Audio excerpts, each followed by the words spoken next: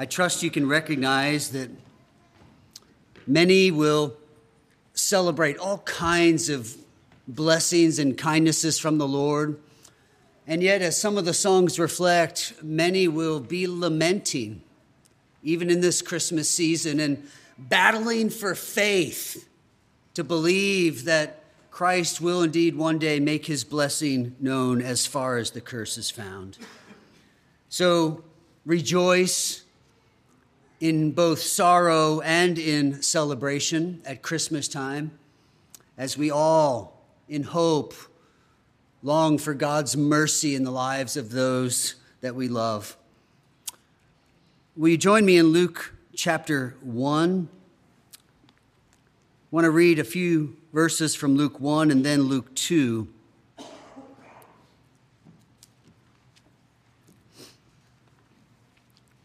We've been studying the Nativity, meaning the circumstances around the birth of Christ. Our purpose in doing so was to realize that this whole story is a roadmap to joy. We're to come to this story again and again, and we do it annually, of course, but hopefully more often than not to be reminded that this was good news of great joy. We're trying to help you find joy this season, and a joy that would abide into the coming year. Joy in what God has done in the miraculous incarnation of Christ for the merciful salvation of sinners. So we've had 4 sermons so far. We're studying the 5 main characters of the nativity scene to learn 5 lessons on joy. First, we considered the wise men, and they taught us the joy of pursuing the truth, being people who, when engaged by truth, pursue it. Proverbs 2, wisdom is found by those who seek it like it's a treasure. Second, we studied the angels, who by their very definition and then by the mission they accomplished, teach us the joy of serving the King. Third, we looked at the shepherds, who taught us the joy of sharing our hope, an overflowing joy, a joy that so fills us that whoever we bump into, we slosh out a little bit of joy on them. Last week, we considered Mary and Joseph, who taught us the joy of believing God's words, even when, as the angel admitted, they seem impossible. Will we believe this season and in the year to come that God can do the impossible? That his mercy knows no limit, that his grace overwhelms all opposition? Will we believe God's words to us? Today we look at the central character of the story, the nativity story, the gospel story, the whole Bible story. The central character is the Son of God, Jesus, the Messiah. Maybe there's someone here who has a nativity set at home that has the removable baby Jesus, and you don't put him in there until Christmas Eve or Christmas morning. Does anyone do that? No. Maybe I need to go back and explain then what I just quickly referenced. Some people have the nativity set with an empty manger, of course. So all the Advent season, you're building up to that moment, as we heard in Galatians, that fullness of time when God said yes, and Jesus is born into the world. And so many times that central character is reserved for Christmas morning, and he takes his place there in the manger, reminding us that he's the one that makes the story complete. So this morning we look to Jesus, and we learn from him that we must find our joy in knowing the Savior. In knowing the Savior. That last song concluded with that theme, knowing him will be my greatest joy, his throne my resting place. Our text of the nativity story unfolds this idea of knowing. The angel even said, "Unto you is born a Savior." And then he tells us how to know this Savior, who is the promised one, the Messiah, the anointed one, Christ, the Lord. Your only hope of true joy in this life and in the eternal life to come is to know this Jesus, this Savior, this promised one of God, this Lord. You must turn from sin. That's the cause of all the ruin and brokenness in you and in the world around you. You turn from that sin in repentance, which is a big word that just means I'm going to leave it behind because I found something better. I turn away from that because what is drawing me is so much better. It's why repentance and faith are like a two-sided coin. They go together. It's a turning from sin, but that same turning is a turning to the treasure, which is Christ. Unto you is born a Savior. Call him Jesus, Yeshua. It's Joshua in the Old Testament. In our New Testament language, it's Jesus. And it simply means our God is salvation.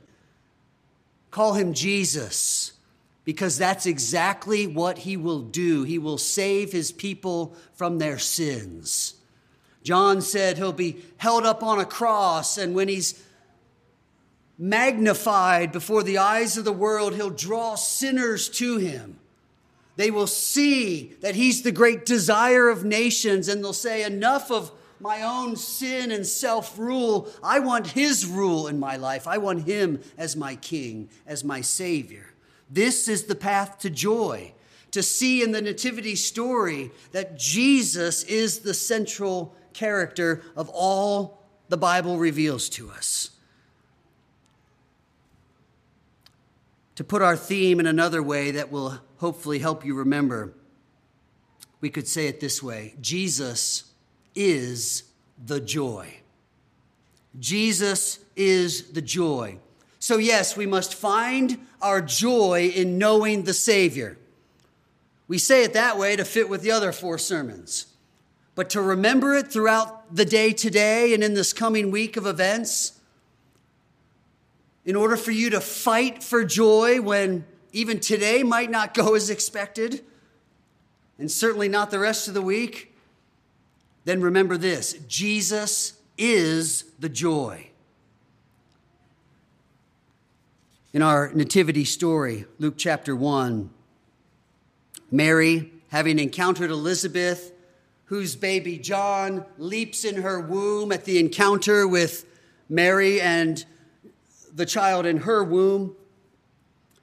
There's that joy and celebration, and then Mary exclaims, "My soul magnifies the Lord, and my spirit rejoices in God, my Savior." My spirit rejoices in God, in the Savior. Jesus is the joy. It is what we joy in. Then, as the angels announced in Luke 2, "Fear not, for behold, I bring you good news of great joy that will be for all people." What is the good news? What is the great joy? Well, we're not left without an answer. Unto you is born this day in the city of David a Savior, who is Christ the Lord. The good news is a Savior. The good news is the Lord. Jesus is the joy. Here's this good news of great joy, which is going to go to all the nations. And our message isn't just, I have good news of great joy. No, that there's a synonym for good news, and it's Jesus. There's a synonym for joy, and it's Jesus. Jesus is the joy. This is what we learn when we think of the nativity scene minus Jesus in the manger. Wise men, fascinating. Angels, even more fascinating. Shepherds, boy, that resonates with us as kind of humble, lowly people. Mary and Joseph, simple people, trusting God at his word. We can appreciate that. But we want the joy that those people had. How did they find joy? What is this series of joy in the Nativity all about? It's about Jesus. Jesus is the joy. This is our message for this Christmas day. And really, it hasn't changed for 2,000 years. The angels announced it. Here's the joy, a Savior. And so today, we're thinking on it again. Jesus is the joy. We could stop here. That's the sermon. And you would say, that's the best gift we've had in a long time. But I want to give you a few more thoughts, all right? I just want us to think on this theme, Jesus is the joy, and ask the question, why do we need to hear it so starkly, so simply? Why do we need to hear that Jesus is the joy? I've got 5 reasons, and I'm sure there's more if you think on this today and throughout this week. Why do we need to hear that Jesus is the joy? In part because, at least at times, it seems we want the material blessings from Jesus more than we want Jesus. We love this security blanket that if we kind of team up with God, then we think that means we get what we want and life is good for us. We hear the words, boy, if I ask anything in his name, I get it. And we don't really want to wrestle with what it means to ask in his name or according to his will. We just hear, great, I'll get it my way. It's not too far down the path that we would label that the prosperity gospel.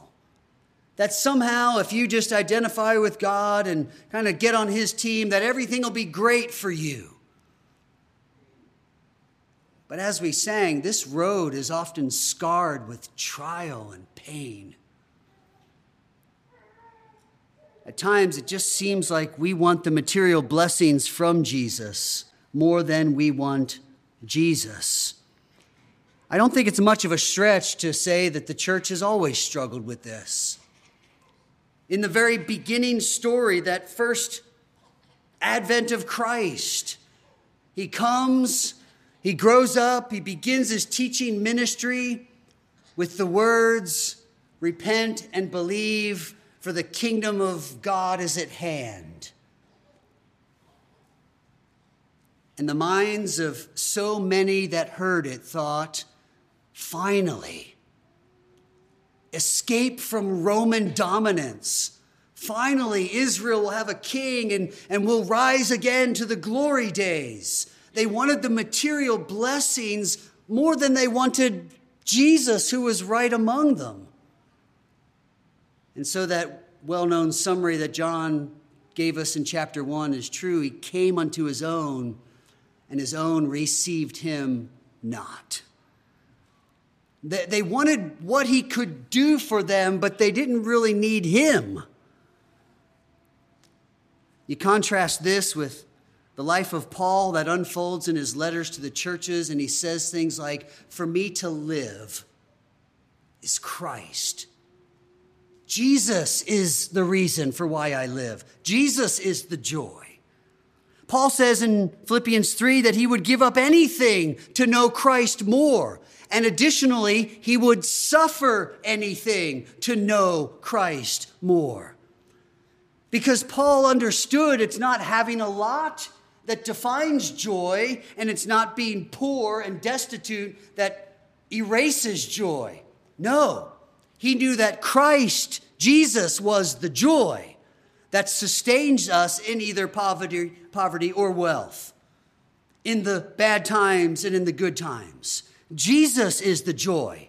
It's not circumstantial. It's not based on material blessings that we number. Jesus is the joy. Why do we need to hear this?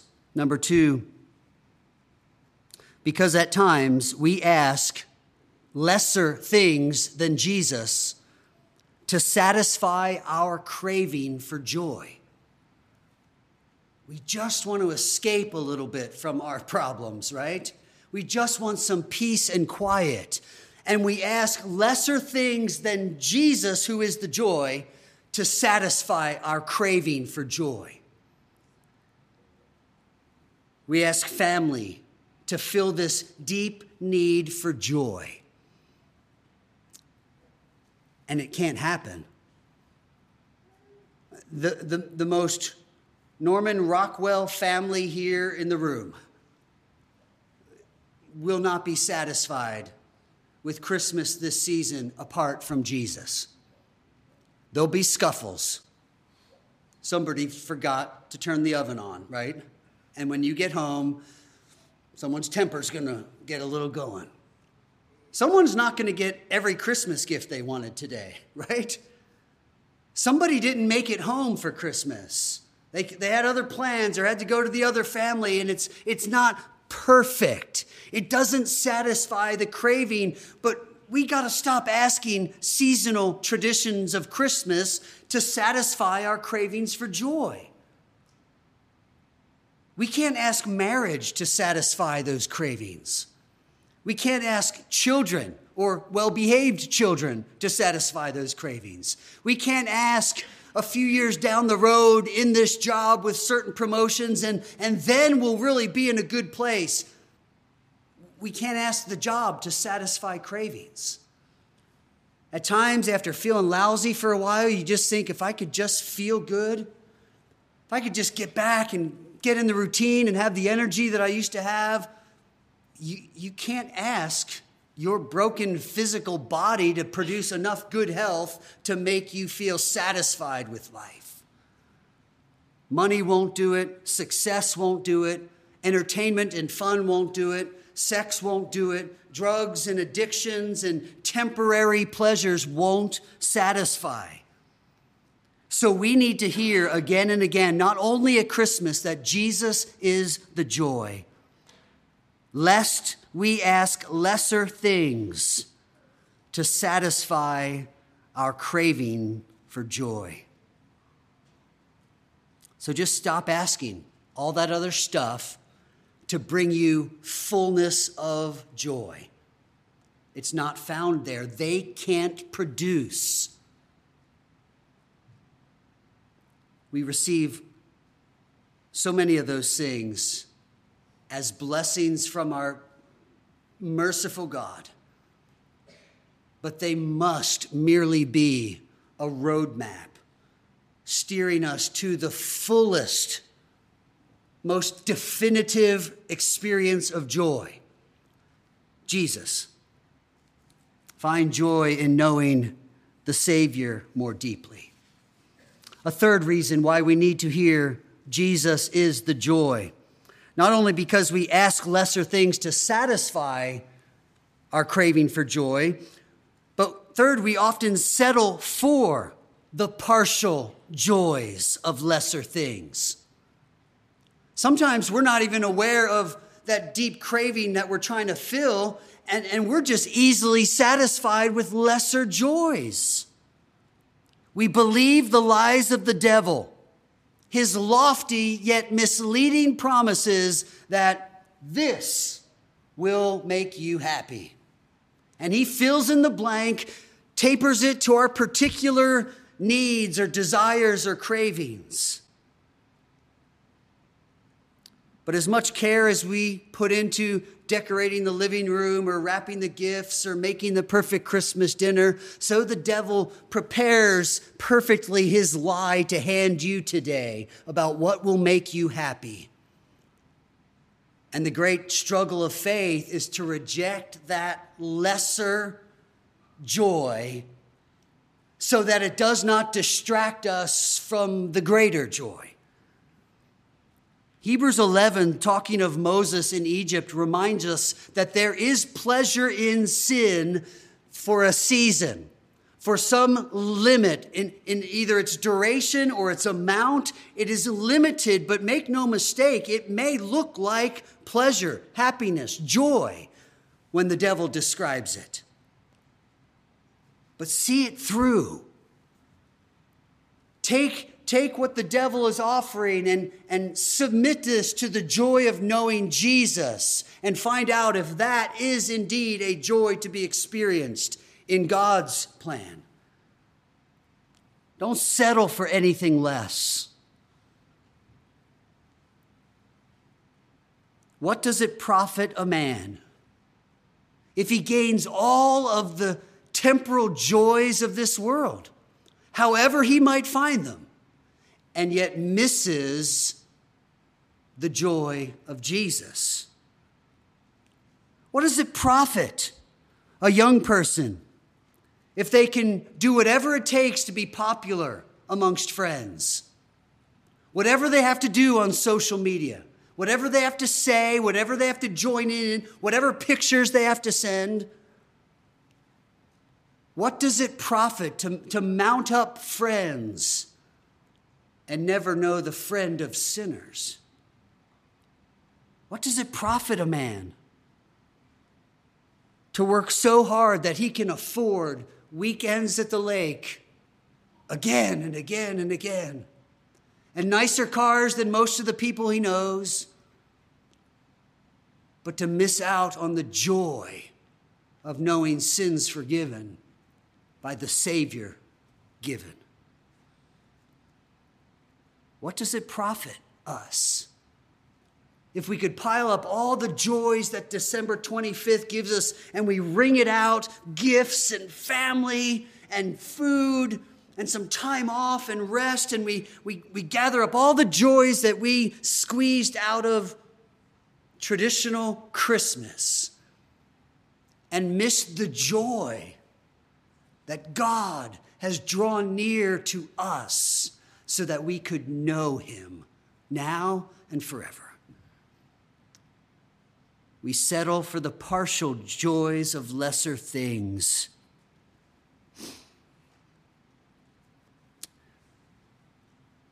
Why do we need to hear that Jesus is the joy?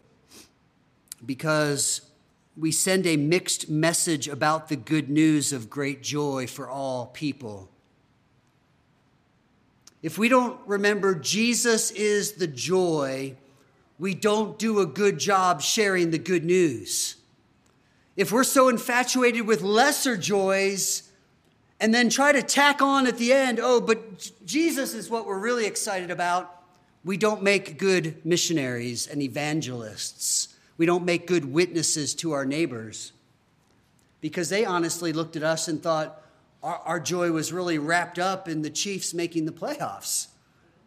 Or they think our joy is wrapped up with, having well-behaved kids or getting everybody home at Christmas, because that's all we talked about.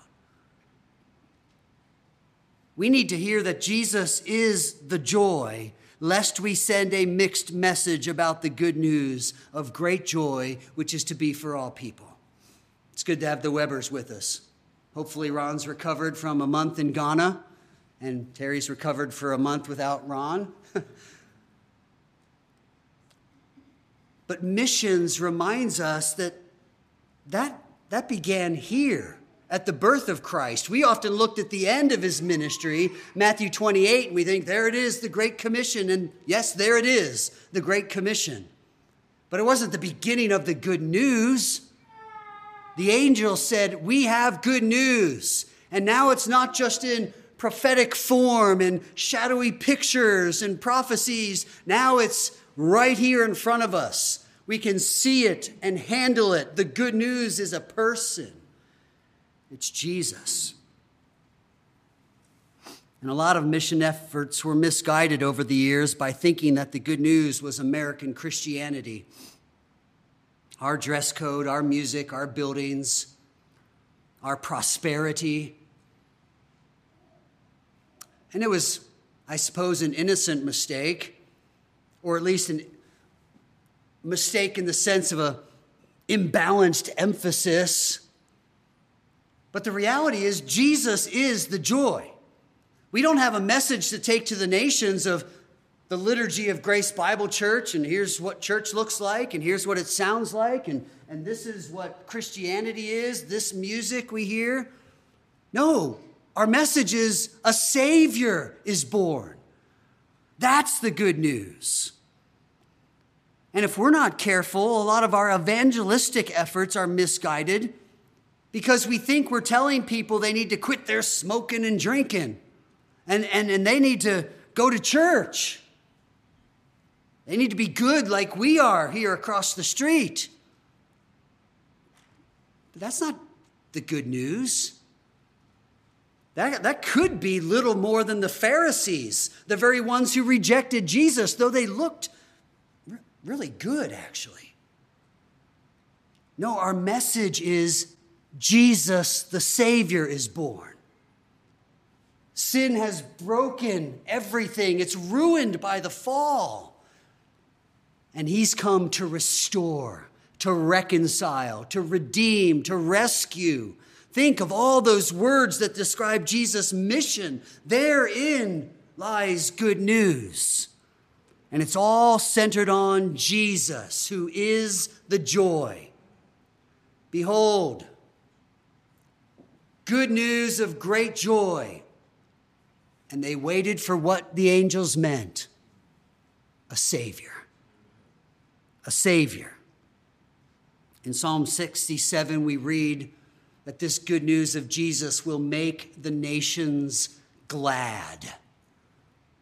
We share the joy of Jesus, and they too are glad. They find out Jesus is the joy. Finally, we need to hear this, and really this would be the concluding big umbrella thought. We need to hear that Jesus is the joy because at times we think that Jesus leads to joy. But Jesus is not a means to an end. Jesus is the end. Jesus is the joy. In our minds, I want us to have that echoing, lest we think that Jesus is out there, and if I believe him and live life his way, then Jesus will lead me to some kind of joy. That'll be the good life. And we're putting joy then as the great end that Jesus helps us get to. Almost like Jesus can help me get to heaven. I can't wait for heaven. That'll be awesome. But that's not accurate. What little we know of heaven, we can find there in Revelation. And what we see is that Jesus is the joy. He's the end, not the means to it. And he's the light of our existence there. And he's the center of our worship. And every glory will be his, and every voice will be directed to him. And we will sing again of the Lamb of God who takes away the sin of the world. Jesus is the great end. He's not a stepping stone to the great treasure of joy that we're hoping to find. Jesus is the joy. Psalm 16 and verse 11, the psalmist writes, "You make known to me the path of life. In your presence there is fullness of joy. At your right hand, pleasures forevermore." The path of life, and where does it lead? Does it lead to Jesus, and he's the door to joy and pleasure forevermore? No, it leads to joy and pleasure forevermore that are found in Jesus, in his presence. That's the day to come. Right now, we know the presence of Jesus by his Spirit, the Holy Spirit. And this means that joy can travel with us. You can leave here today and you take the joy in his presence with you. Oh, you'll know it in its fullness then, but you can know it now in part. And that joy can go with you to your Christmas gathering today. That will inevitably be marked by the sorrow of those who are not there, either because of death or because of travel plans. You can have that joy with you as you go into the new year and the job doesn't pan out like you thought it would. And life is hard, and you can take it with you to the hospital room, and you can take it with you to the funeral home, and you can take it with you to the nursing home. You visit your loved ones and those whose bodies and minds are failing, and it causes great anguish and sorrow. And we'll need to remind ourselves, Jesus is the joy. Today's joy isn't found just in the decorations and everything going great and having fun, just like all of life isn't joyful because everything's fun. Jesus is the joy.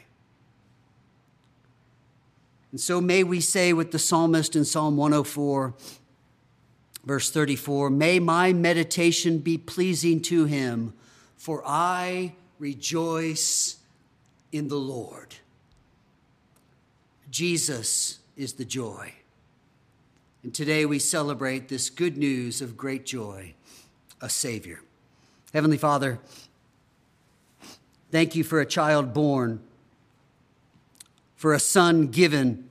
Thank you for a promise kept, for a love demonstrated, for an atonement made, for a salvation won. Help us to rest in the sufficiency of Jesus for our joy. Receive our praise today for the wonderful counselor who guides us into all truth, for the mighty God who is strong in salvation, for the everlasting Father who is faithful in his covenant love for his children, for the Prince of Peace who reconciles us to you by the blood of his cross. May every good gift of today, every simple pleasure, every temporal satisfaction point us to the fullness of joy, who is our Savior, Jesus, in whose name we pray. Amen.